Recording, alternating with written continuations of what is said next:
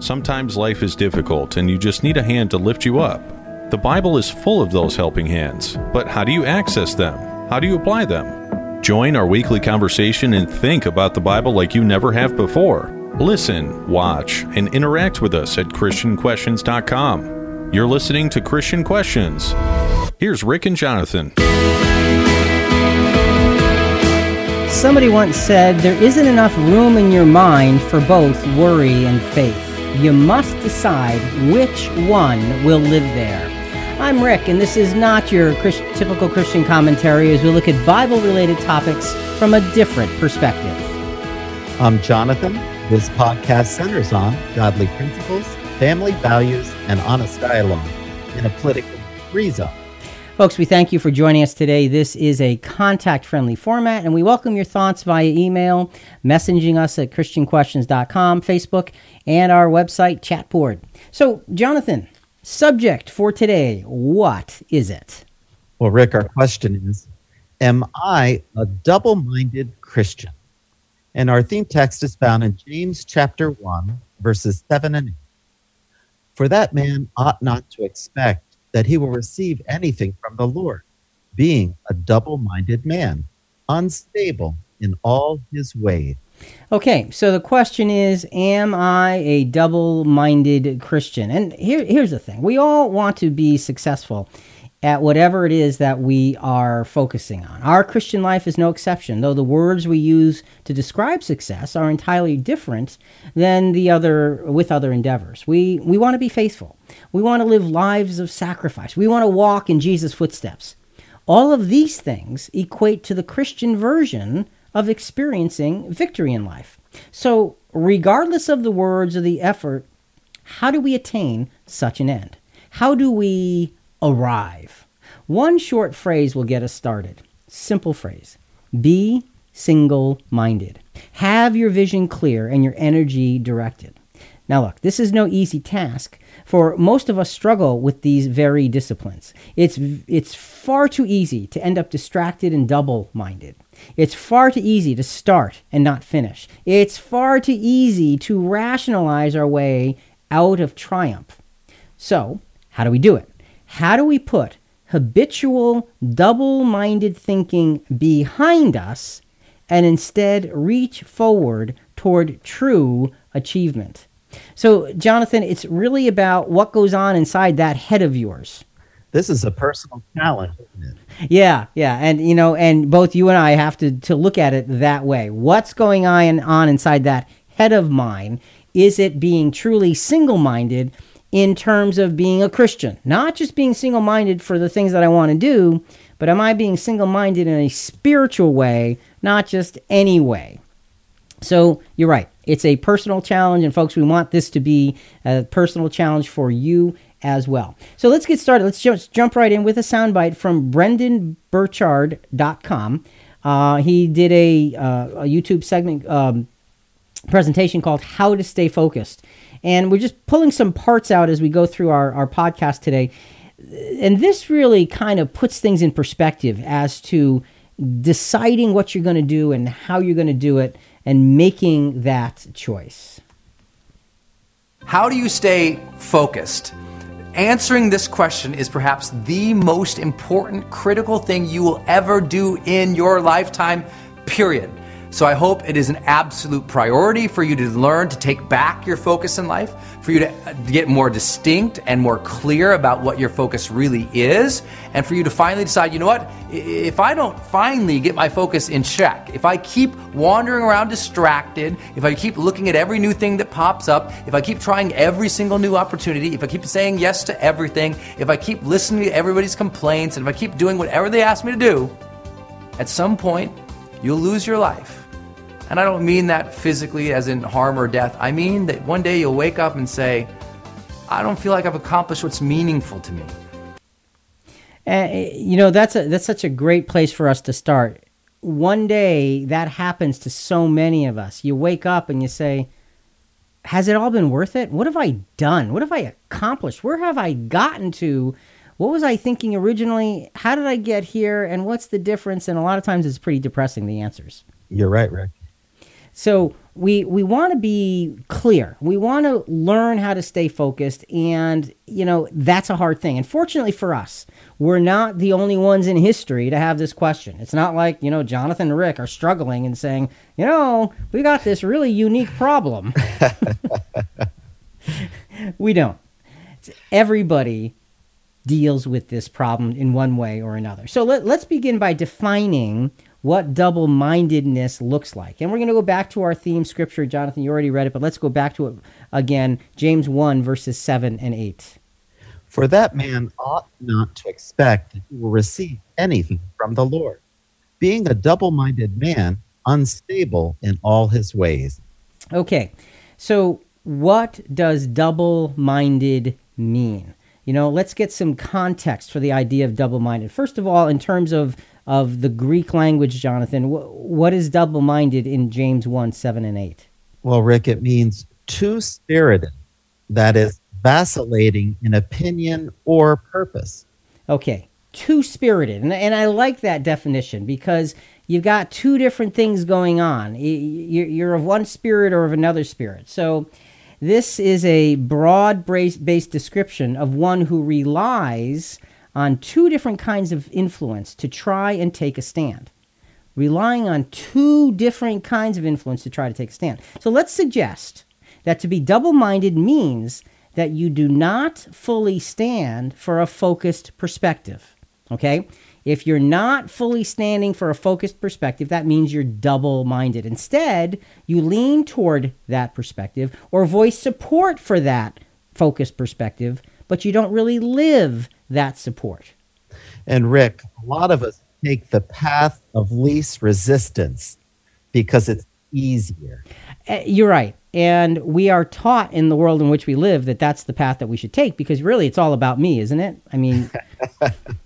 No. What do you mean, no? And that's where so many of the difficulties arise. The path of least resistance. We need to take the path that gets us there. Who cares what the resistance is? The path that gets us there. So it's not necessarily the path of most resistance, and it's the path that, because of your focus, is going to get you there. Let's go to another quick little soundbite here. Move forward each day by 1%. This is from something called Absolute Motivation. And I believe speaking in this was Michael Jordan's college basketball coach, if I remember right. So let's listen up here. The body has limitations. The mind does not. We focus so much on what goes on from the neck down that we forget it all starts from here. Everything starts from here. If you're not mentally ready, you're never really physically prepared. And that's where the preparation starts. I firmly believe that everybody in this room, everybody on this planet has a gift. It's your job to figure out what that gift is. Then it becomes your job to decide whether you're going to act on that or not. Everyone sees the work that you put in, but it's what you don't see is going to determine how far you're going to get. And so, he's talking about sports and athletes and so forth, and the difference between mind and body, and how so much of the battle of success in something like a sport, in athletics, is in your head. It's not what you have physically. That is a big part of it, but it's driven by something so much bigger and so much more difficult to put your hands on, and that's the state of mind that you are competing in. And as a Christian, Rick, what should our state of mind be to keep our focus? Well, and that's an important question, because our state of mind needs to be really, really clearly on the mission, whatever the mission is. And we're going to develop that as we go. But, the idea of being double-minded is we can have the calling of Christ. We can say that we're Christians. We can follow after Christ. We can say we walk in Jesus' footsteps, but we can be messing it up because we are not really staying with it. what you say isn't necessarily what you're doing. And when I say you, I mean me, okay? What I say isn't necessarily what I'm doing. So let's take a look at a couple of examples of this. Elijah is a good example. He defines double-mindedness related to deciding your direction. Now, the context of this is when Ahab is calling him out, or he's calling Ahab out, I forget which was which, and they're getting ready for this big showdown. And it's Elijah standing on one side, and then the 450 prophets of Baal on the other side, and then their 300 servants behind them. And Elijah's looking at the people who've gathered round for this showdown. And here's what he says. 1 Kings 18, 21 and 22. Elijah came near to all the people and said, "How long will you hesitate between two opinions? If the Lord is God, follow him. But if Baal, follow him." But the people did not answer him a word. Then Elijah said to the people, "I alone am left a prophet of the Lord, but Baal's prophets are 450 men."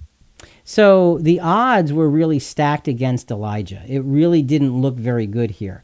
I alone am left a prophet of the Lord, but Baal's prophets are 450 men. And so, but Elijah is saying to the people, look, what are you hesitating for? You need to make a decision. Are you going to follow God? If God is God, you should follow him. I mean, this is pretty simple math. If God is the God that you believe in, follow him. If Baal's the God that you want to believe in, okay, make your choice. But choose.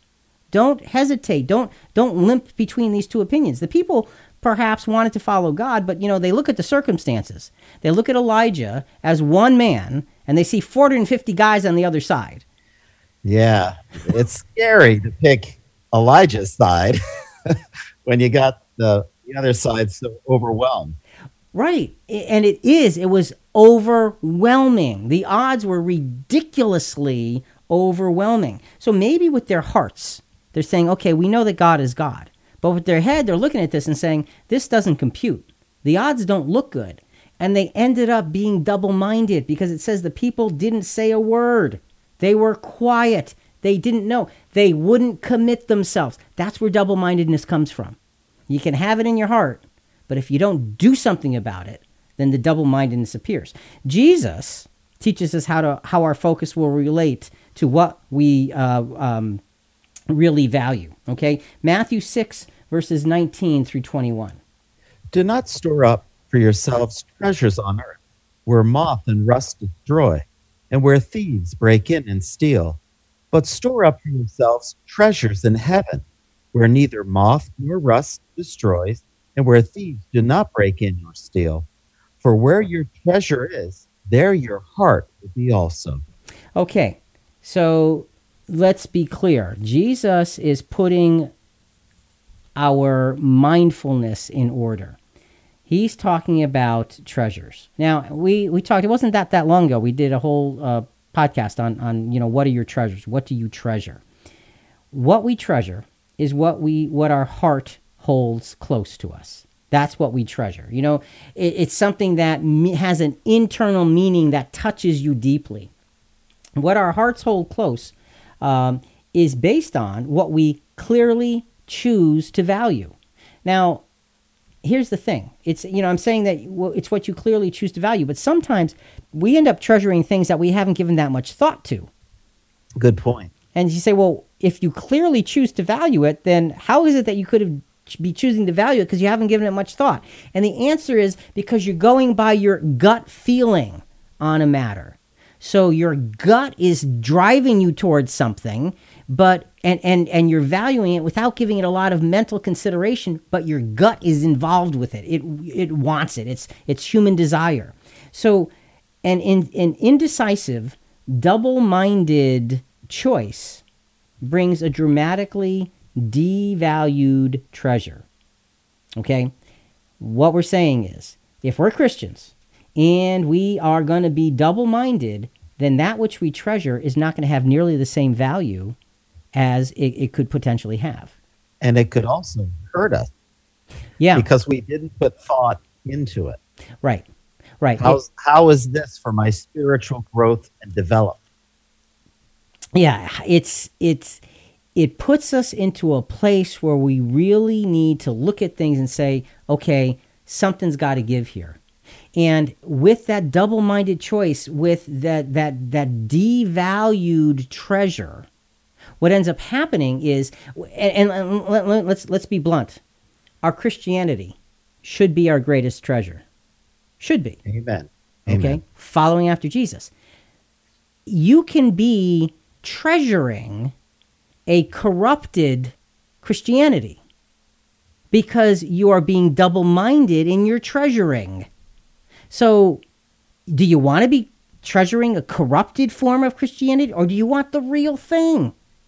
And it really comes down to, what am I going to focus on? Because what I focus on is what I'm ultimately going to end up getting in life. So, Jonathan, we have to be utterly clear. Single-minded, but being double-minded is natural. We're pulled this way and that way, and we're going to get into all the ways we get pulled in different directions with our mindedness as we go through each segment. We're going to be talking about our personal experiences, our experiences in fellowship. We're going to be talking about experiences with the people around us, and then just the way we look at the world in general. So let's wrap up this segment with a mindfulness lesson. What would that be? Double-mindedness can occur when heart and mind are not together. Okay.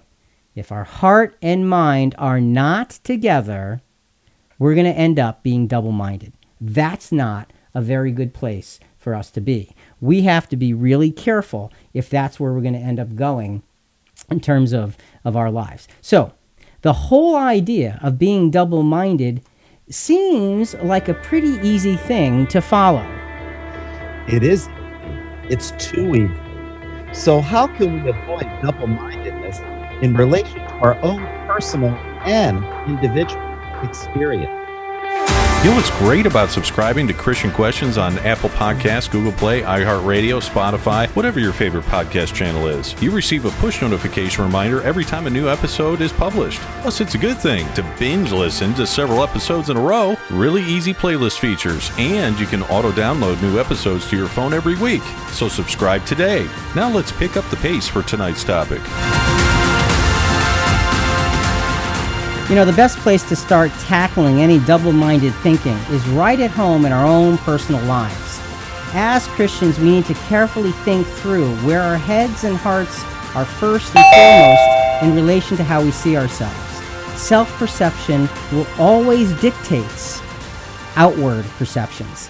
Self-perception always dictates our outward perceptions. So let's take a moment here. Let's go back to How to Stay Focused with Brendan Burchard from brendanburchard.com. And, you know, he talked about the most important thing that you'll ever do is making the decision to stay focused. So now we're getting into some of the practicalities of how would you do that? How do you go about staying focused? And the first thing that he's going to bring up is something that's really, really actually kind of simple. Let's listen. So how are you going to get your focus back? Well, let me give you some counterintuitive ways to do it. The first thing that I need you to know in order to get your focus back is to realize that you need to make fewer decisions. Fewer decisions. Why? Well, as we know from neuroscience and we know from productivity studies, that the more decisions that we actually make, the more our brain becomes fatigued, right? The more decisions that we make, the more we utilize the glucose that's really fueling our willpower, that's fueling our ability to make more decisions and higher quality decisions. Matter of fact, the more decisions that you tend to make, the less effective you're going to be over the long term, because you're going to utilize your ability and your resources and your brain's power, literally your willpower, will go out the window. So, Jonathan, it's an interesting thing. He says, okay, the first thing to do is make fewer decisions. And you think about that and think, well, wait a minute. Is it really that easy? Simple. Say it again? I said keep it simple. Well, and that's his point. You got to keep it simple. We've got to make sure that the things that we're doing are in line with the big picture. And that's the point of making fewer decisions. We tend to have to make more decisions when we're more scatterbrained, when we're more double and triple minded. So it's a matter of keeping it simple, making fewer decisions. So Jesus sets a foundation for this process of making fewer decisions. Let's go to Matthew 6:22-24. The eye is the lamp of the body. So then, if your eye is clear, your whole body will be full of light. But if your eye is bad, your whole body will be full of darkness. If then the light that is in you is darkness, how great is that darkness? So Jesus is giving us a sense of clarity. He's saying the eye, not only what you see, what you're seeing, but what you want to see. If what you are seeing and what you want to see is not clear, not focused, not in the direction it needs to be, then you're looking toward darkness. And that really comes down to making fewer decisions, because it's a matter of focusing on the most important thing and then doing things in relation to the most important thing and being able to sort of put everything else kind of aside. Okay, so let's continue that verse. We are in Matthew 6. Let's go to verse 24.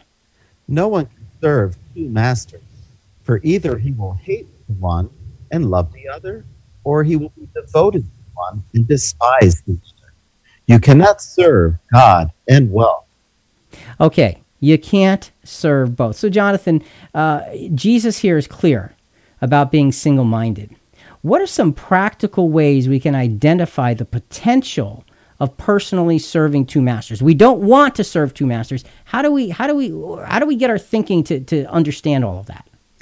Well, Rick, if you have potential of serving two masters, if you don't take care of several things such as mental and emotional well-being, physical well-being, and spiritual well-being. And the first one, mental and emotional.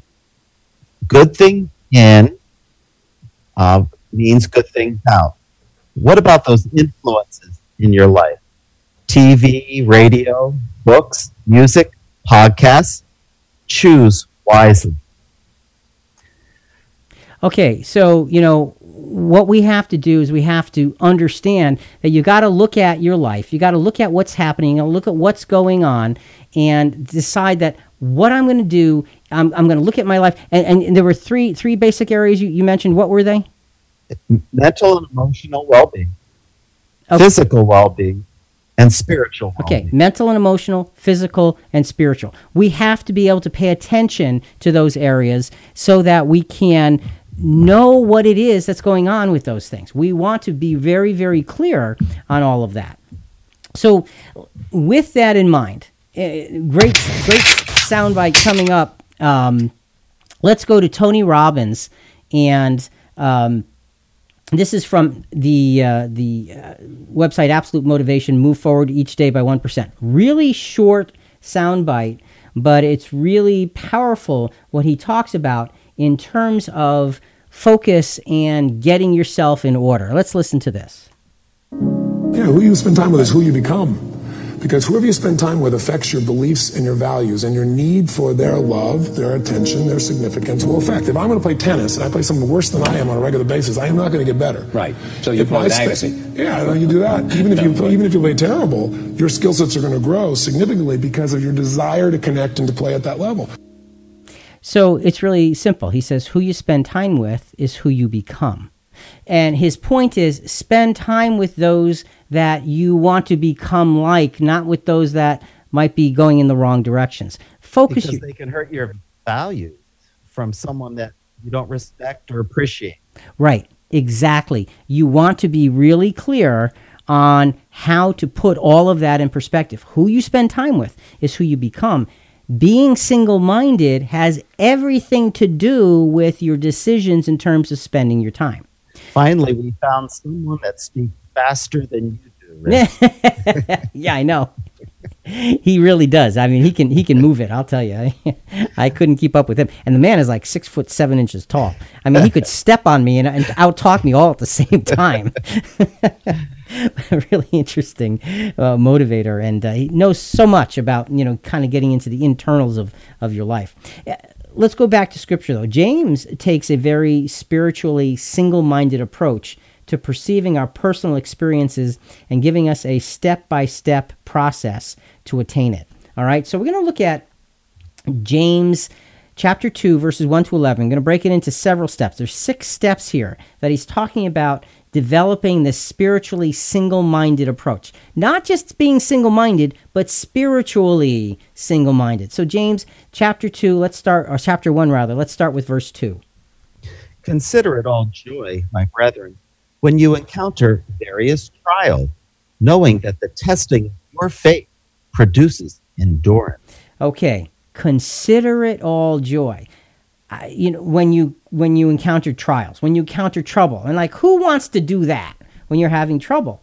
But he says you can do that by knowing that the testing of your faith produces endurance. So when we look at that first step, what is it that step 1 is telling us with considering it all joy when you encounter various trials?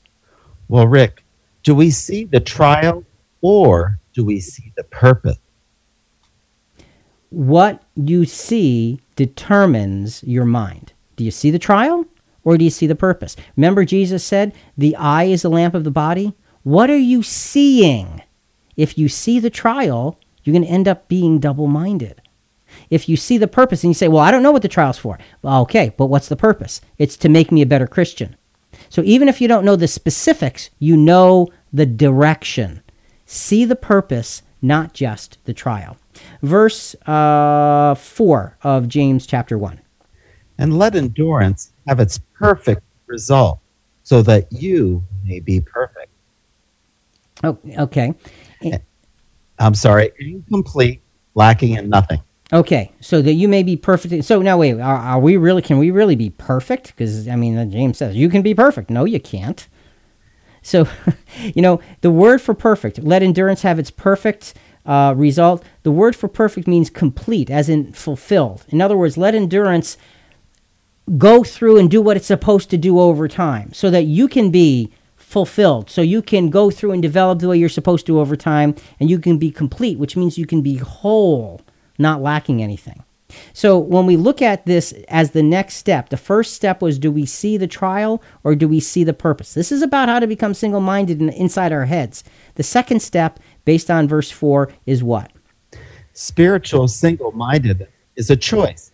It requires time and serious effort to develop.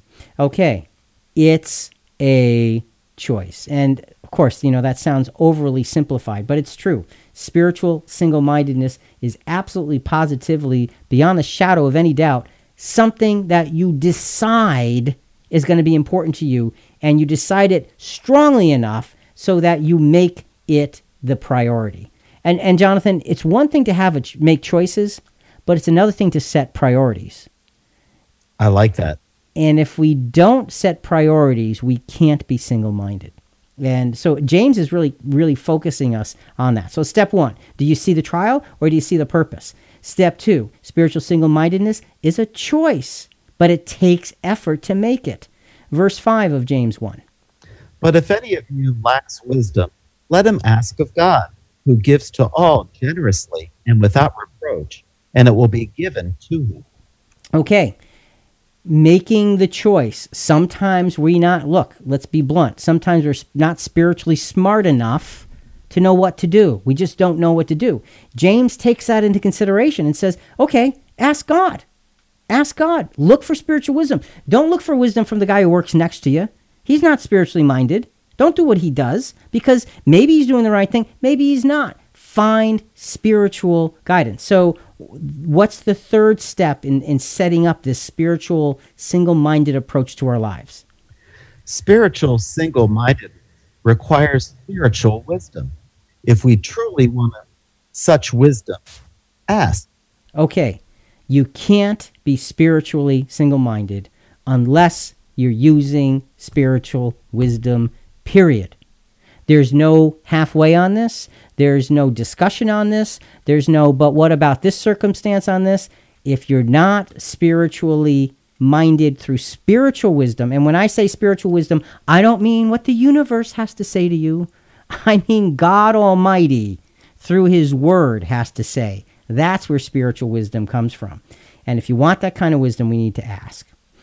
So that was the third step. Spiritual single-mindedness requires spiritual wisdom. Verses 6, 7, and 8 of James chapter 1. But he must ask in faith without any doubt. For the one who doubts is like the surf of the sea, driven and tossed by the wind. For that man ought not to expect that he will receive anything from the Lord, being a double-minded man, unstable in all his ways. Okay, so first you have to be seeking spiritual wisdom. You've got to ask. And then James goes into this idea of being double-minded, of being driven and tossed by the wind, because if we're not asking with faith. If we're doubting. Now, here's the problem, Jonathan. Most of us have doubts. We do. Even when we have faith, we often have doubts mixed in with the faith. Yep. So is James saying that, okay, you guys are really all washed up. You're going to get just washed ashore with whatever the waves have to bring you. I mean, here's the key. Step one, do we see the trial or do we see the purpose? Step 2, we have to make the choice for spiritual single-mindedness. And step 3, to make that choice, to act on it, we need spiritual wisdom. What's step 4 based on those verses about doubt? Our asking must be a focused asking, else nothing will come from it. Here is where things can easily break down. All right, this is where it breaks down. This is where our looking for spiritual single-mindedness, Jonathan, becomes like a New Year's resolution. Okay? And you know what happens to most New Year's resolutions? They fade away. They do, and they fade away pretty quickly. Yep. And too often we say, okay, I'm going to do it differently now. I'm tired of vacillating between the two. I'm tired of being too spirited. I'm tired of all that. And we decide and we get focused and then we start moving forward and then it falls flat on its face in about, a week or a day or a month or whatever it is. Why? Because our asking wasn't focused and we're not really grabbing hold of spiritual wisdom. So James is going through all of these steps and saying, there's a process here that you've got to follow. Now he takes an interesting, really, really interesting turn with developing this spiritual single-mindedness. And he gets really personal with different kinds of individuals within the brotherhood. James chapter 1, verse 9. But the brother of a humble circumstances is to glory in his high position. Okay. Brother of humble circumstances is to glory in his high position. So a brother who is poor, who doesn't have a lot, who has not been advantaged, who's just scraping by, he says is to glory in his high position. What is James telling us with that? Spiritual single-mindedness result in seeing yourself through different eyes. First, the glory of being lifted up by God from whatever your earthly state may be. Okay, you have to see yourself through different eyes. And Jonathan, this is a hard thing to do because if you are of that, in that category where you don't have a lot and you've been struggling your whole life and all of that, you tend to see everything as that struggle. And what James is saying is, look, see yourself from God's perspective. God sees you. He called you and he's given you a high position. Not in an earthly sense, but in a spiritual sense. See yourself in that high position. See yourself with the goodness of God holding you up. It doesn't matter what you have. It matters what you're becoming. That's single-mindedness. What about people on the other side of the issue? Of verses 10 and 11 of James chapter 1. And the rich man is to glory in his humiliation, because like flowering grass, he will pass away. For the sun rises with a scorching wind and withers the grass, and its flower falls off, and the beauty of its appearance is destroyed. So too the rich man, in the midst of his pursuit, will fall away. So now we're talking about someone who's got a lot, who's drawn to Christ. And Jonathan, Jesus, Jesus can draw people who are rich and people who are poor. It does not matter. What matters is what we do with what we are, not what we have. And so he's saying that the rich man who's called to Christ needs to glory in his humility because what you have doesn't matter to God. It's what you are becoming. That's spiritual single-mindedness. And if somebody with wealth comes in to become a Christian and starts to flaunt their wealth and all of that, that's double-mindedness. That's not being Christian in your thinking, because you're putting your reliance on what you have, not what you are called to become. You're called to become something higher and beyond all of that. So the sixth step here is what? Spiritual single-mindedness results in seeing yourself through different eyes. Second, the glory is being humbled by God from whatever your earthly state may be. Okay, so see yourself with different eyes. This time, see yourself as being humbled by God and the utter privilege of the humility that God gives us. Doesn't matter what your earthly state is. Single-mindedness and spirituality is what are you becoming and how are you helping others to become what they should be becoming as well. So our mindfulness lesson here to end this segment is what? Double-mindedness blurs spiritual eyesight and cripples spiritual growth. Okay, double-mindedness blurs spiritual eyesight. It cripples spiritual growth. It's really simple. We've got to watch out for all of that. So the first battle is all in our heads. Figures. It's always a battle that's all in our heads. That's true, and that battle can affect others as well. How does double-mindedness distract us from real and deep fellowship with our brothers? If you disagree with some of Rick and Jonathan's viewpoints, no matter your beliefs, we want to hear from you. Reach out to us at ChristianQuestions.com or through our app by searching for Christian Questions in your app store. Our producers are feeding us your awesome comments and questions every week, so keep them coming. In this next CQ chapter, we're going 3D. 3 viewpoints: Christian, secular, and neutral. Now that we've got a grip on fighting the fight for spiritual single-mindedness, we can take those principles and apply them to those around us. Our next priority should be fellow Christians, those closest to us, who are fighting the same battles as we are. True contribution to others, other called out ones, can only be given as a result of what we spiritually see. And again, we're talking about true contribution to other people's lives, not just feeling like we're helping out, but true, deep, heartfelt contribution. And Jonathan, in that true contribution, a lot of churches get off track on this, because at churches we're often asked to give, and we're promised things as a result of that giving. That's not the true contribution that we're talking about.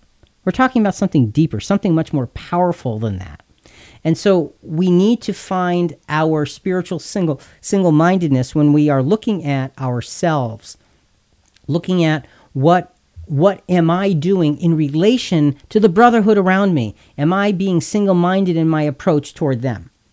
So James continues in chapter 4 with a blunt and revealing assessment of how double-mindedness can derail all of the good that should flow from spiritual fellowship. All right, so spiritual fellowship, good thing, right? Absolutely. So James is saying, you got to be careful, though.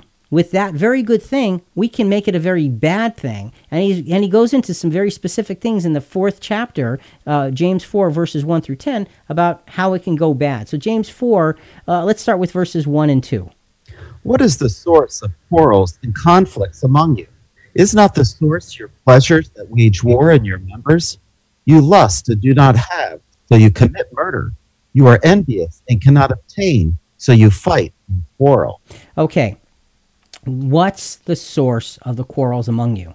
How come you're having troubles? I mean, Christians, when you think about it ideally, you've been called, you've been saved, you've got salvation, you've got the grace of God, you've got the love of Jesus. What more could you ask for? Your life should be great. And when you get together with other Christians, it should be everybody together and huggy and happy and fellowshipping and studying and lifting each other up. And James is saying, what are you guys fighting about? What's the cause of this? What's the cause of your less than spiritual fellowship? It's the human desires that we naturally carry and will cause spiritual chaos among us. It's our human desires. It's simple. You don't have to be a rocket scientist to figure this one out. I could figure this one out. Okay, James said it, but I could have figured it out. Okay, it's what we bring with us, the baggage. We want what we want, so we try to get what we want. And even if we're Christian, a lot of times, Jonathan, we just still do that. This is fundamental. It is the fundamental opposite of Christ likeness. Okay? It fundamentally goes against being Christ-like.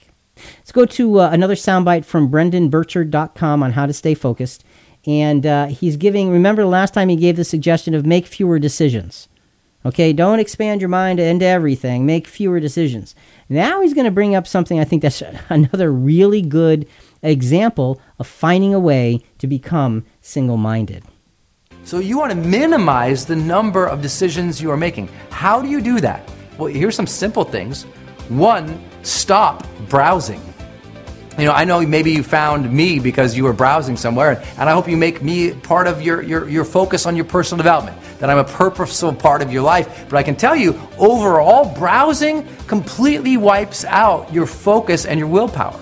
Even all these little things you're focusing on are utilizing all your brain's resources. And over a period of time, when you stop browsing and you go back to focusing on something, guess what? You tend not to be able to focus on one thing and get things done. You start multitasking and doing lots of things, but where your work isn't really focused, nothing gets accomplished. Meaning it's easier to become distracted the more distracted you are.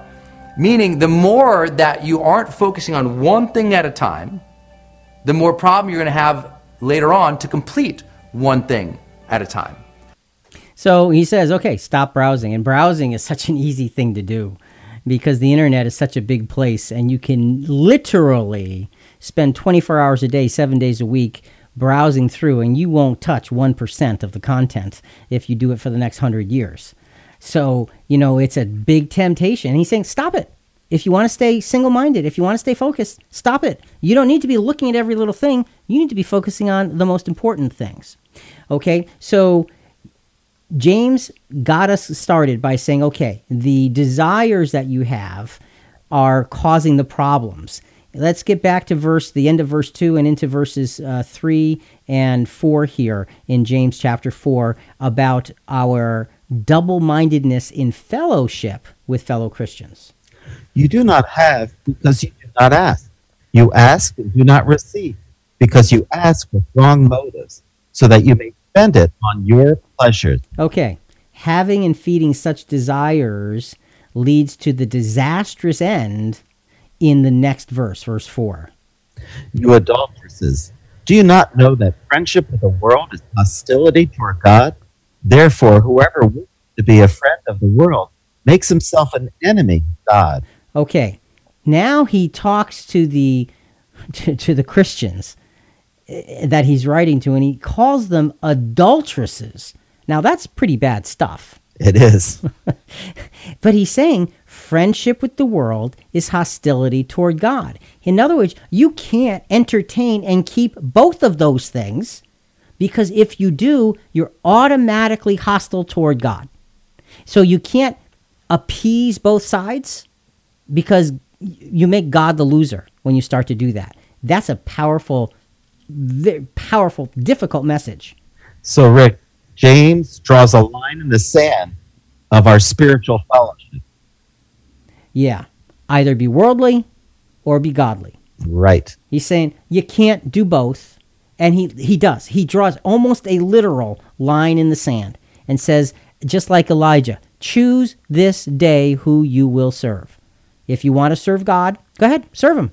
But if you want to serve Baal, go ahead. But make a choice. By mixing the two, you've created a recipe, okay, for opposition to God himself. That's the thing that we have to be really careful of. So how do we avoid that kind of thing? Well, let's go to our next soundbite from BrendanBurchard.com, how to stay focused, because he just told us to stop browsing. He had already told us make fewer decisions. Now the next point is really important to put into play right here. That leads us to point number 2 here, which is you must define your mission. You need to have a mission for what you're doing today. You need to have an intention for what your next task is going to be.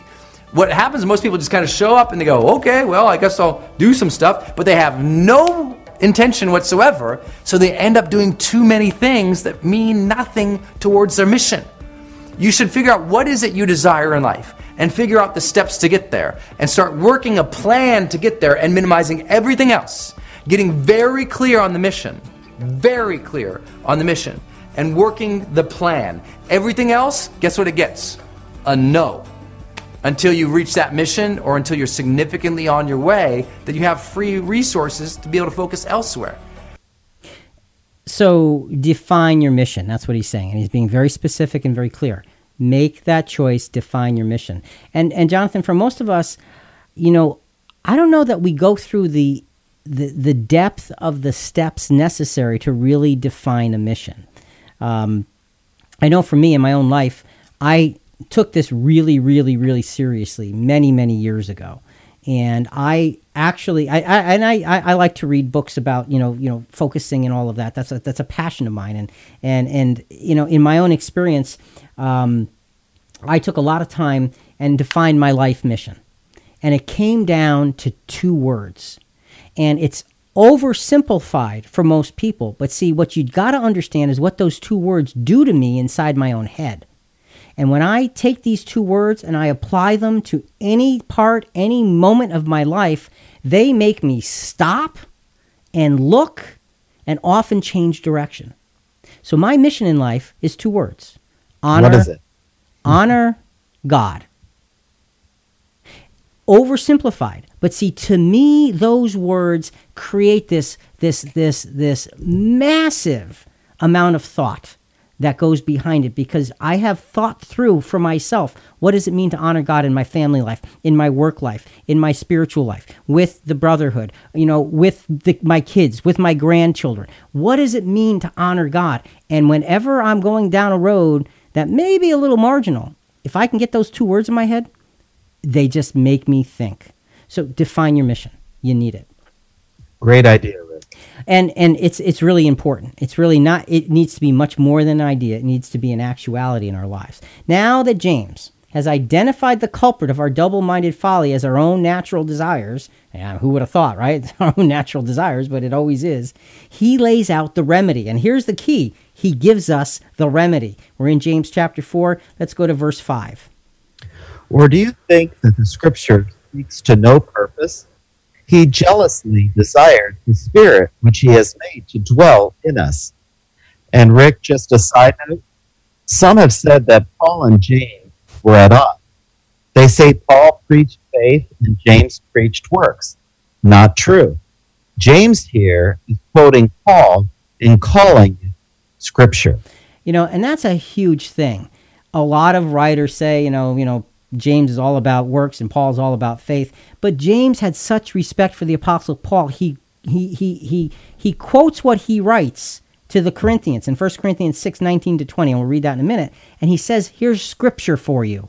This is inspired words from God himself through the pen of the Apostle Paul. Don't tell me those guys were at odds. They were both single-minded. They may have used different words, but they were single-minded, and they were fighting the same fight, and they were fighting it next to each other, supporting each other, and building each other up. 1 Corinthians 6:19-20. Or do you not know your body is the temple of the Holy Spirit, which is in you, whom you have from God, and that you are not your own, for you have been bought with a price. Therefore, glorify God in your body. Okay. Glorify God in your body. Why? Because your body is the temple. Your body holds the power and influence of God. So Jonathan, the begetting of God's Spirit is clearly the ingredient that can obliterate the mess. It can plow away all of the disaster so we can get clear again. How do we enhance and focus on that begetting in place of our own natural desires? How do we make that change from natural desires to the begetting of the Spirit? Well, Rick, for me, it's setting up barriers in our lives so that our fleshly desires are diminished. One example, I have DirecTV, and I got it for football. And basically, it was way too much money, taking up way too much time. And then I got lazy at night, started watching movies, and things of no value. And I said to my wife one morning, enough of the waste of this time. I'm going to get rid of those 200 channels and all that money that I spending and find a provider that has just a few options. And I added study and exercise at night when I'm tired instead of just watching a mindless movie. Boy, that's a huge change. That's amazing. And you know, that is such a powerful thing because, you know, so many moving parts to that. You were kind of going along in the way that most of us would go along, and then you had the courage to look at yourself and say, not so much. Not so, in my words, not honoring God. Exactly. And so, and then, here's the thing, folks. Then he does something about it. And he doesn't do something small. He does something big. Why? Because it was too important to be single-minded. And so you took the natural desires and you put them aside. That's such a huge, huge example of making that work for us in our daily lives. Thank you. Thanks for being vulnerable and sharing that, because Absolutely. That's a big deal. It really is. Okay, continuing with James now. Again, he's giving us the remedy. He's helping us to see things in a better place than giving into our natural desires. And this is in our fellowship with one another that we're talking about here. So we're in James chapter 4. We're now in verses 6 and 7. But he gives a greater grace. Therefore it says, God is opposed to the proud, but gives grace to the humble. Submit therefore to God. Resist the devil, and he will flee from you. Okay. Submit to God, resist the devil, and that puts things in place. Make the choice. Choose this day whom you will serve. That's Joshua 24:15. Submit to one and resist the other. Submit to one and resist the other. It's not enough to just submit to one. You have to resist the other. You can't do one without the other, because otherwise you're still being double-minded. Once you decided to follow through with decisive and single-minded steps, then James chapter 4, verses 8 through 10 become very, very relevant to your everyday life. Draw near to God, and he will draw near to you. Cleanse your hands, you sinners, and purify your hearts, you double-minded. Be miserable and mourn and weep.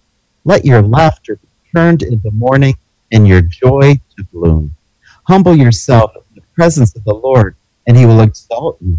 Okay, draw near to God, he will draw near to you. Focus your target and move towards that target. You've got to know what the target is. You know, and Jonathan, you knew in that personal experience, you knew what the target was. And you knew that you were just shooting the arrows off into the air all around just because it was kind of a fun thing to do. And decided no more of that. No more of that. I'm going for the target now. Clean up your actions. Get your heart right. That's what single-mindedness is about. And when we are dealing with one another, when we're dealing with each other in our lives, we have to be so clear and so careful that we're not hurting others in our chosen way of dealing with things. So, Jonathan, what is our mindfulness lesson to wrap up this segment?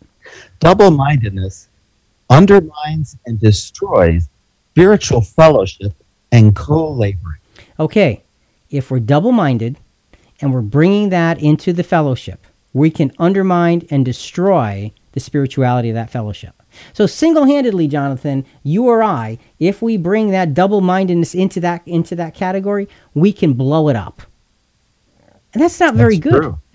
And that's not God honoring. No, not even in the least. And sometimes blowing it up feels good because it's like, hey, I feel like talking about this, or I feel like, you know, inserting my influence this way or that way. But it's not spiritually minded. Folks, if you're a Christian, spiritual mindedness has got to be the biggest thing. So the state of mind can have a dramatic effect on the brotherhood around me. It can, and it will. An even broader question: how does double-mindedness hinder or even break up our everyday interpersonal relationships? Sometimes our questions and commentary can get complicated. That's part of having a thorough discussion. We'd love to hear your opinion. Contact us now at ChristianQuestions.com. Comment through Facebook, Twitter, Instagram, or our app. Just when you thought we may be figuring this out, let's get more complicated. Yeah, let's get more complicated. If something has a rotten core, you can be sure that what comes from it will be rotten as well. For the Christian, being double-minded is akin to having that rotten core, for we have essentially taken the name of Jesus and spoiled it. How does that look to those who look at us as ambassadors for Christ? And Jonathan, I phrased it in a harsh way on purpose. Being double-minded as a Christian is like having a rotten core, because you are polluting the reflection of Jesus to others. And I don't know, we can't, you can't stand for that. We just can't stand for that.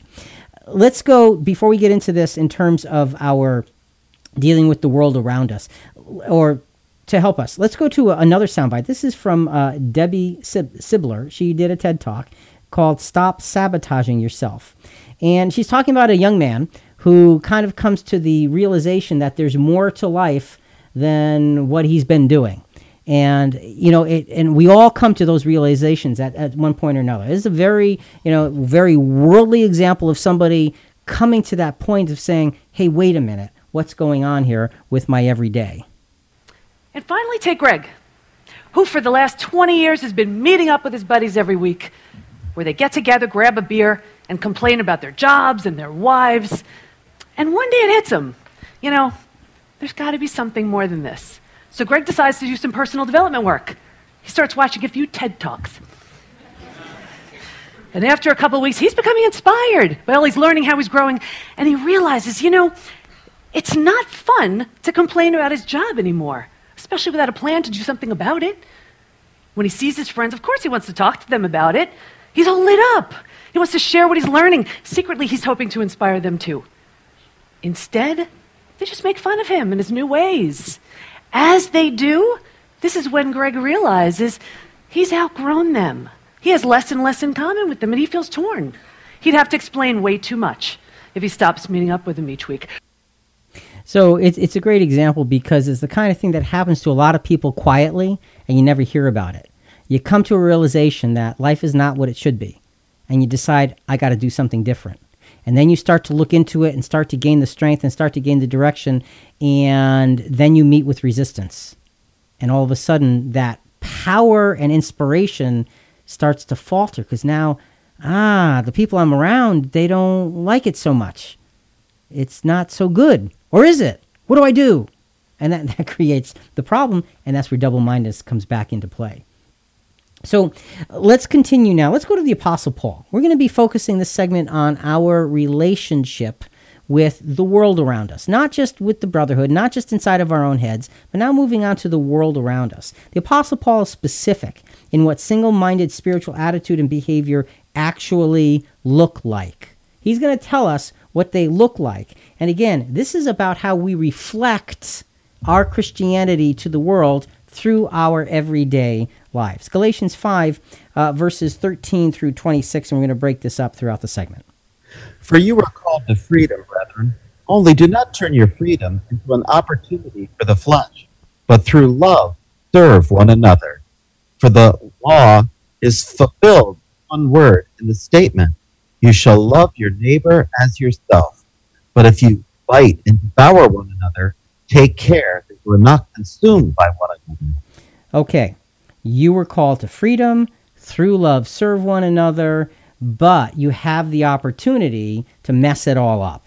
So he's really saying that you've got this huge calling that opens up vistas that you have never dreamed possible. And you can approach those vistas that you never dreamed possible by serving one another through love. But he says, but you know what? Be careful that you don't devour one another. You take care that you're not consumed by one another. So in that freedom, it can turn against us. Our single-minded witness to the world is fundamentally attached to our internal personal behaviors as well as our external fellowship behavior. As those called to freedom, we have to live as free. So in this verse, the Apostle Paul was focusing on, dealing with one another within the body of Christ. But what we're saying is how we treat each other within the body of Christ is going to reflect outside to everybody else. And if we are biting and devouring one another, then that's going to reflect. And how does that look? To name It looks awful. It does.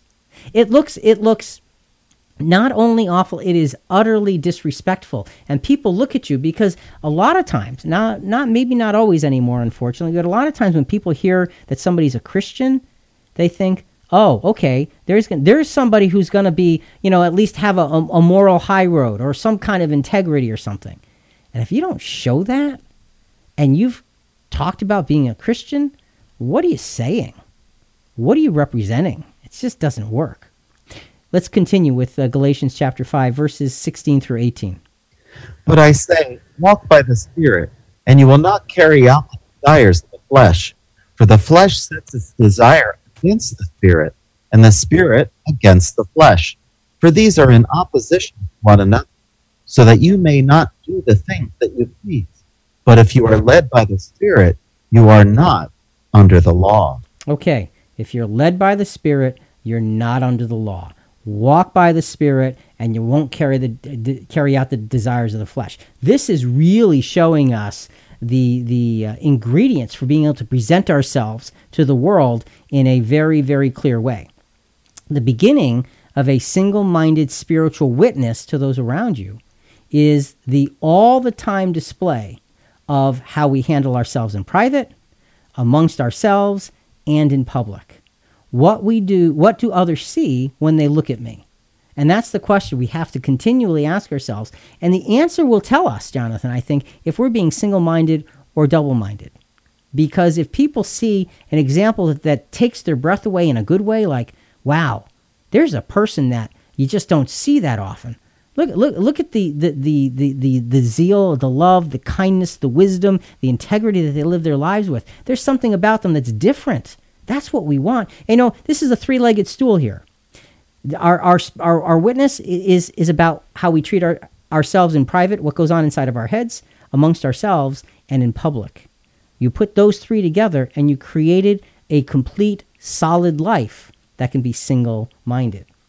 But again, it's not easy to accomplish. Let's go back to BrendanBurchard.com, how to stay focused. And, he was talking about, remember earlier talking about defining your mission and how important it is to define that mission. And now he's just talking about what has to happen along with focus. Because here's another thing. Focus goes out the window when we don't have progress, right? If we're not progressing towards something, our focus goes out the window. We just don't pay attention to anything. We don't feel good about ourselves. You want to get more focus in your life? Get more progress. As you progress more, you start to get excited. You start to pay attention to things that are working, that are moving you forward, and you start to find more focus in your life. Okay, focus needs progress. And that is a simple and profound statement. We need to be progressing in that mission, in that single-mindedness to serve Christ and nothing else. And if we're not progressing, we get bored. You lose interest. And then you become double-minded. And then it's not so important anymore. So, we're looking at this, and we're in Galatians chapter 5, verses 13 to 26. We're up to verse 19. And again, it's about how do I come across to the people in general on the outside looking in. Verse 19, 20, and 21 are pretty powerful evidences of places we don't want to go.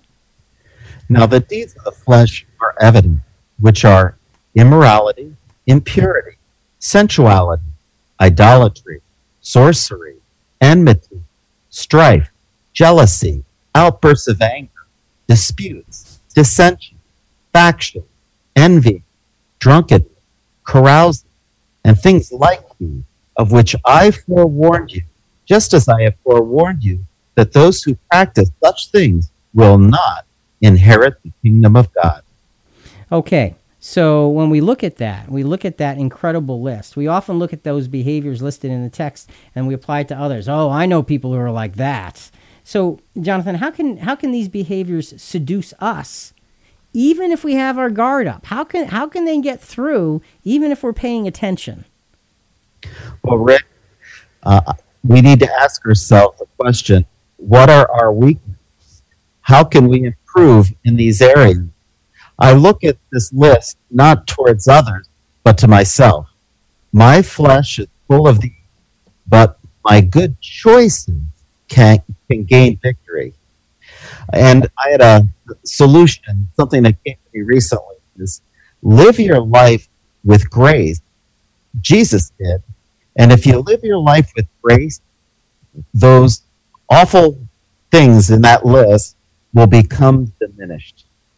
Okay, so live your life with grace. Now, see, that's something powerful because it's a matter of that single-mindedness. And we're not capable of just changing things on our own, but we are capable of relying upon the grace of God to help us, to give us the strength, the direction, and the patience and the endurance to work toward changing things. And so what you're saying here is you look at that list and you say, okay, within that list, I'm going to look at myself. I'm not going to bother with others. What kinds of effects do those things have, those nasty things have in my own life? Change that internal perspective, raise it up, and then you will automatically be a better witness to the world around you in a much bigger and better way than you could have ever imagined. So that's a great piece of advice. Let's look at this scripture as one of those mirror scriptures where it's all about, I am looking at me and making me toe the line, if you will, to be clearer, to be from the inside out more focused so that I can be a better representation of Jesus and his sacrifice and his steps.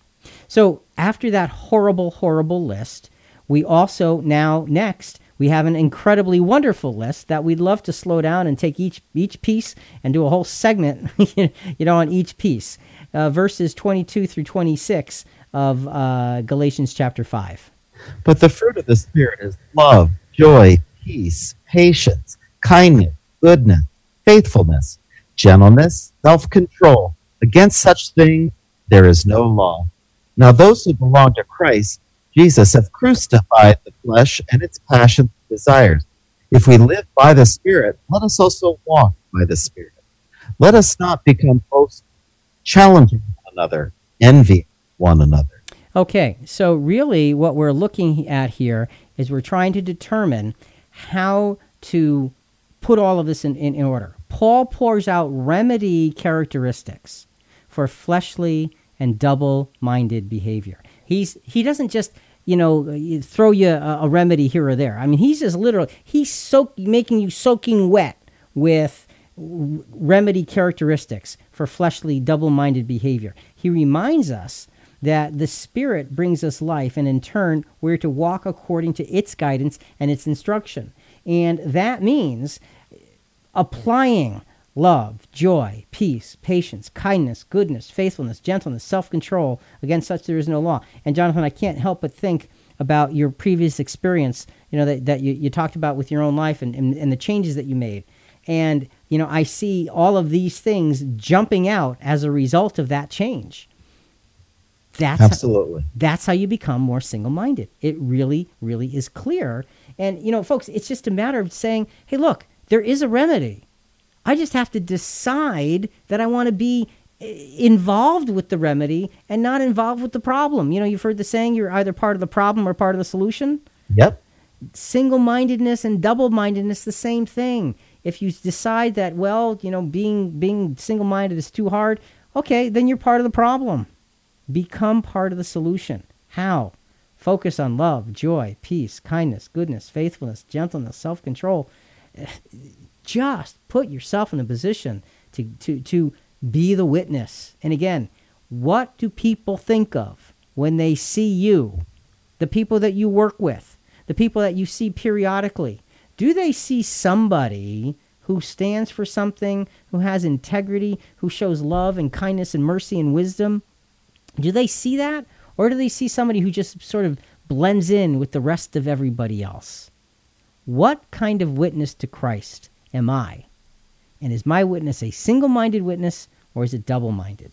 Let's go to 1 Peter chapter 2, verses 11 and 12. Beloved, I urge you, aliens and strangers, to abstain from lusts which wage war against the soul. Keep your behavior excellent among the Gentiles, so that in the thing in which they slander you as evildoers, they may, because of your good deeds as they observe them, glorify God in the day of visitation. Okay, so, they may glorify God in the day of visitation. Not now, necessarily, but in the day of visitation later. So he's telling us, as aliens and strangers, here's the key. You got to be acting different. Now, an alien, we're not talking about a space alien. But, an alien, somebody that's not from the home country, if you will. And a stranger, and we can do that together. We can be strangers together in this world. That's part of what that fellowship in the previous segment was all about. Standing for something that even if you are persecuted for it, even if you're made fun of, even if you're looked down upon, they'll remember later, and they'll look at that and say, "Yeah, I remember that example from that person," and they stood for something. And later, when the day of judgment comes around and everybody's going to have to essentially report in for all of the things that they said and did, they'll remember. And they can glorify God saying, I saw an example of that in my life. I made fun of it then, but boy, I learned from it now. So our external witness now will have eternal effects later. Single-mindedness is serious business, because if your external witness isn't good, it still has long-term effects. Make that external witness a single-minded witness for Jesus. So, Jonathan, what is our mindfulness lesson here with this part? Double-mindedness in our spiritual witness to others makes us look worse off than those we are witnessing to. That's a pretty sad thing when you think about it. It makes us look worse off than the people that we're witnessing to. I mean, you don't want to be worse off than the people you're trying to show the way to. So it really comes down to, look, my double-mindedness will make Jesus look bad. Now that needs serious cleaning up. It does, and the good news is we can do it. If we are single-minded in personal experiences, fellowship, and with everyone else, what's left? We're constantly looking to our listeners for your feedback on our weekly episode discussions. Let us know if you'd like to hear more topics like this one or new topical suggestions. Keep your comments coming at ChristianQuestions.com and our Facebook page. We're also talking about topics in Reddit, and you should check us out helping answer questions on Quora. That's QUORA.com. We're engaging in convo everywhere. Thanks for listening, and get ready for us to take a deeper dive right now. Somebody once said that the price for success is paid in full and up front. To finish our in full payment to be single-minded Christians, we need to now focus on our worldview. Prophecy does dictate how we should see the world. The question is, do we see the world through prophetic eyes? And that really is an incredible key. Our single-mindedness can be understood by the way we view the world in which we live. Are we seeing the world through the eyes of God's will, God's way as shown in prophecy, or are we seeing it in a way that's more convenient for me personally? So as we get going on this final segment, we talked about single-mindedness in our personal lives, every day inside of our own heads. We talked about single-mindedness in fellowship within the body of Christ, with one another, and how we can really enhance it or destroy it. We talked about single-mindedness in terms of our witnessing, being a living epistle, if you will, to those around us. And now it's, what about our world view? Well, the Apostle Peter helps us to grab hold of our prophetic glasses, if you will, so we can see the world in a spiritually single-minded fashion. Let's look at 2 Peter chapter 3, verses 10, 11, and 13. But the day of the Lord will come like a thief, in which the heavens will pass away with a roar, and the elements will be destroyed with intense heat, and the earth and its works will be burned up. Okay, so prophecy. This is a prophecy that, first of all, it sounds like the earth's going to be destroyed. Is that true? No, this is a figurative expression. It's not literal, a burning up of the whole earth, no. Okay, so it is It is a burning up of the present systems because they need to be replaced with future systems. So, Jonathan, this prophecy sounds ominous. It's not literal, but it does sound ominous. What is it really telling us about the future of the social order in which we live? Well, Rick, as Christians, don't be worldly focused. Forget politics. We are ambassadors for Christ. We're not citizens of this world. We represent God's kingdom to come. We're God's first fruits. We know this present evil world will be replaced. Don't hold on to what's falling apart. If your Christian groups are nationalists, you're on the wrong side. Satan's present evil world will be destroyed and replaced with Christ's kingdom full of mercy and forgiveness for the world, the second fruits, the whole world of mankind. Okay, so the idea is that the world is coming to an end, and it has to come to an end. When I say the world's coming to an end, that sounds ominous. It doesn't mean that the earth ends. It means that the social order ends. God has a better plan for it. So, let's be clear on that. And as a matter of fact, the next couple of verses in 2 Peter chapter 3 help us to see that. Go ahead. 11. Let's do 11 and 13. Since all these things are to be destroyed in this way, what sort of people ought you to be in holy conduct and godliness? But according to his promise, we are looking for new heavens and a new earth in which dwelleth righteousness. Okay. A spiritually single-minded view of the world accepts the trouble of today as the necessary precursor to the righteousness of tomorrow. All right, so the thing is, the trouble of today has been prophesied. God says it has to happen. Are we trying to fix what has to happen? Are we trying to prevent what has to happen? Because if we are, is that really being single-minded in a spiritual way? No, Rick, that's really being double-minded. Because we're standing against the will of God going forward. So this becomes a really touchy, difficult thing to deal with as Christians in a world where everything really is kind of backwards. Okay, so let's go to another soundbite, again, from Brendan Burchard, How to Stay Focused. And I want to set this up because he says something in here that when you hear it, your immediate gut reaction is, oh, I can't do that. That's kind of ridiculous. Because when I heard it the first time, I thought, I can't use this. And the more I thought about it, the more it made some sense to me. So just preparing you, this is a little bit different, but he makes what I think is a really important point.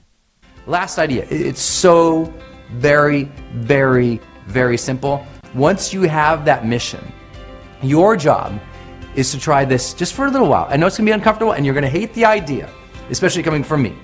And that is, I just want you to say no to everything immediately from now on, always. Now, that goes against the grain of a lot of people say, well, no. Life is about saying yes. Well, yeah, a lot of people have said yes to everything, and that's why they're miserable. I want you to say no just at first, just so you can check it against your mission, right? If something comes up and you can do it, and you're excited about it, and someone asks you to do something, I just say no first. It will teach you to say, no, I'm going to evaluate that first. I'm going to put some thought to this to see, should I focus on this right now in my life? Yes or no? And build some criteria for yourself. So what he's saying is, say no to everything. and again, I heard that and thought, no, I can't do that. But what he's saying is, until you have your mission so thoroughly set in your mind, you have to be on guard because there's so many ways to easily get derailed, to easily become double-minded, to easily go down the wrong path. Rick, that reminds me of the Old Testament word Selah, pause and consider. Right. Don't make a rush judgment. Make sure it's in line with following in Christ's footsteps. Exactly. That's such an important part of this whole process is to pause and consider. Just let things marinate in relation to your actual most important focus. So the comparison between present-day earthly wisdom and eternal heavenly wisdom, because, in our worldview, present-day earthly wisdom says you got to protect, you got to hold everything together. Eternal heavenly wisdom, though, is a little bit different, has a different focus, a different source. 1 Corinthians chapter 2, verses 6 through 10. Yet we do speak wisdom among those who are mature, a wisdom, however, not of this age, nor of the rulers of this age, who are passing away, but we speak God's wisdom in a mystery, the hidden wisdom which God predestined before the ages to our glory. Okay, so he's saying we speak wisdom among those who are mature. Now, this is a wisdom that most people don't understand because it's from God. And most of the people who are bluntly and frankly really smart and in control don't understand God's plan. And so how can we expect them to adhere or even want to listen to God's wisdom when it would seem so contrary to what they would say and so forth? And you know, just one side point. Never mind. We don't have time for it. It's a matter of being clear. It's a matter of knowing what your source is so you can know what you're going to be doing with that source. Let's continue with verse 8 here. The wisdom which none of the rulers of this age has understood, for if they had understood it, they would not have crucified the Lord of glory. All right. The rulers of this age, if they had understood what the wisdom of God was, they would have seen Jesus. They would have seen him. They would have seen his power. They would have seen his grace. They would have seen him being able to take the power of God and heal and direct and teach. And they would have said, this is a man who's different. We should follow him, not we should crucify him because he's messing up our little toys. And that's really what ends up happening. And that's what happens with earthly wisdom. Double-mindedness. Earthly wisdom, spiritual wisdom rarely are in agreement. And if we're trying to use both, we're being hostile toward God. And that's a harsh statement, but that's the truth of Scripture. A double-minded Christian may easily fall into the trap of seeing God's plan fitting into the present day and the present way. This was the mistake of the Pharisees that we were just talking about, and others back then, and continues to be a mistake of many religious groups. Let's go to one last soundbite. Remember, we talked about that young man who was trying to change his life and trying to put things in order and said, okay, I've decided I'm going to live my life differently now. It's going to be better. But his friends started to laugh at him. And so what do you do? How do you focus? How do you manage with that? And well, let's just take a look at what can happen to these kinds of situations. Going back to what you know, sabotaging your success seems like the much better option.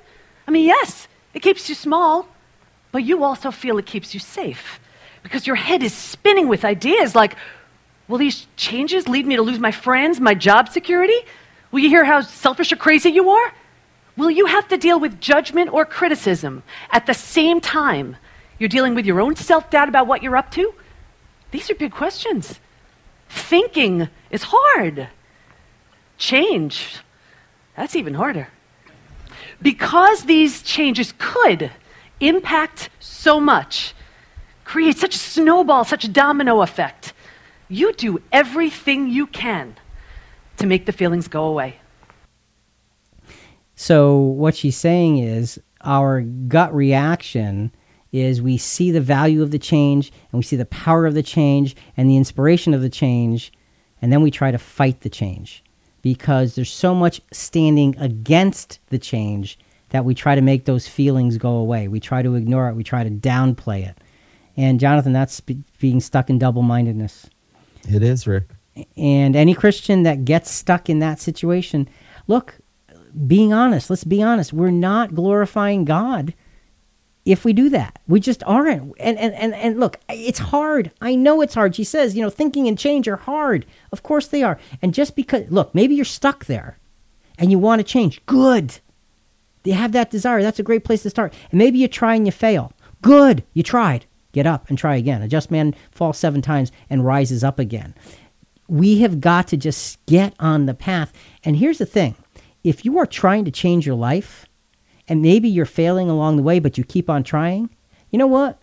People notice the effort. They notice that you are fighting something. And even if you fall, there is a growing appreciation in the hearts and minds of those looking at you by saying, that person doesn't want to be like that. Look at them fight. And that is a glory to God. To be spirit-minded is to see God's plan as a remedy for the present day and the present way, which means that the present things are the illness for which God's plan provides a cure. So here it is, Jonathan. We need spiritual antibiotics to kill the infection of sin in the world. We're not supposed to protect the sin in the world. The sinful governments, the sinful ways need to be killed off by an inoculation of spirituality. You don't preserve those things. You get rid of those things and replace them with something very healthy. And verses 2 Corinthians chapter 2, verses 9 and 10. But just as it is written, things which eye has not seen and ear has not heard, and which hath not entered the heart of man, all that God has prepared for those who love him. For to us God revealed them through the Spirit, for the Spirit searches all things, even the depths of God. To be spiritually single-minded as we view our world is to thoroughly adopt and embrace the hope of prophecy based upon Jesus' ransom sacrifice, and to let go of this world. And Rick, God's got this. That's the bottom line. You see, it's so tempting to say, I'm a Christian. And actually next week, Jonathan, we're going to be talking about who and what should Christians support. And this is kind of, this last segment here is kind of an introduction into the difficulty of that. Because frankly, you look at the world and there's lots of good causes in the world. I mean, there are lots of legitimately good causes. And as Christians, are we supposed to be getting behind all of those good causes and saying, you want to help your fellow man? I want to help my fellow man. I do. I want to be generous. I want to be kind. I want to be merciful. I want to be a good example. How far do we go with giving that help? Because are we trying to prop up something that's supposed to be washed away according to prophecy? Where do you draw the line in being spiritually minded in this world when there are things that are actually, reasonable to support? Should we support them a lot, a little, not at all? Should we ignore them? Should we criticize them? What should we do? That's all coming next week. Off on a tangent there a little bit. But so Jonathan, let's wrap this up. What is our mindfulness lesson here for this segment in dealing with seeing the world through prophetic eyes and not natural eyes? Double-mindedness is our spiritual review of this world will create attachments to the present order that will make our steps forward falter as they steal away our future hope. Okay, so if we are double-minded in our spiritual view of the world, okay, we claim the name of Christ, we're walking as a Christian, but we're double-minded, what ends up happening is we end up creating attachments to this world that we really don't need to have. And by doing that, our steps forward begin to falter because we steal away the future hope. If we're attached to what is, and what is supposed to be replaced, then what's that saying about our hope for the future? We're not like hoping for it fully. 75%. That's double-mindedness. We've got to work on that to grow into that. One last scripture, Jonathan, before we close out. We are destroying speculations and every lofty thing raised up against the knowledge of God, and we are taking every thought captive to the obedience of Christ. And that's kind of the bottom line of single-mindedness versus double-mindedness. Taking every thought captive to the obedience of Christ. What does that mean? How do you do that? Well, we've spent quite a bit of time focusing on several ways, several scriptural principles to put us in a position where that can actually begin to come around in our lives. But the bottom line, Jonathan, is it's a choice. That's what it is. That's what it always has been. That's what it always will be. It's a choice. We have to decide to be single-minded and then decide to act on the single-mindedness and then decide to get up when we fall down, when we get double-minded, and decide to act again and again. Have that mission, solidify that mission, make it move you so that your single-mindedness for Christ ends up being and honor and glory to God Almighty and to Jesus our Lord. For Jonathan and Rick and Christian Questions, we hope you've enjoyed being with us today. It's all about how we think. Am I a double-minded Christian? If you are, the good news is you can change it. You just have to decide, act on that decision, and stick to it. So, again, single-mindedness, the most important thing. Think about it. And folks, we want to hear from you. Give us your feedback or send us your questions on this episode and other episodes at ChristianQuestions.com. Also, a big part of spreading the word about our program is subscribing to Christian Questions in iTunes, Google Play, Stitcher, whatever your favorite podcasting channel is. Please rate us and review us. We greatly appreciate it. Coming up next week, again, we'll be talking about who and what should Christians support. Look forward to that and talking to you again next week.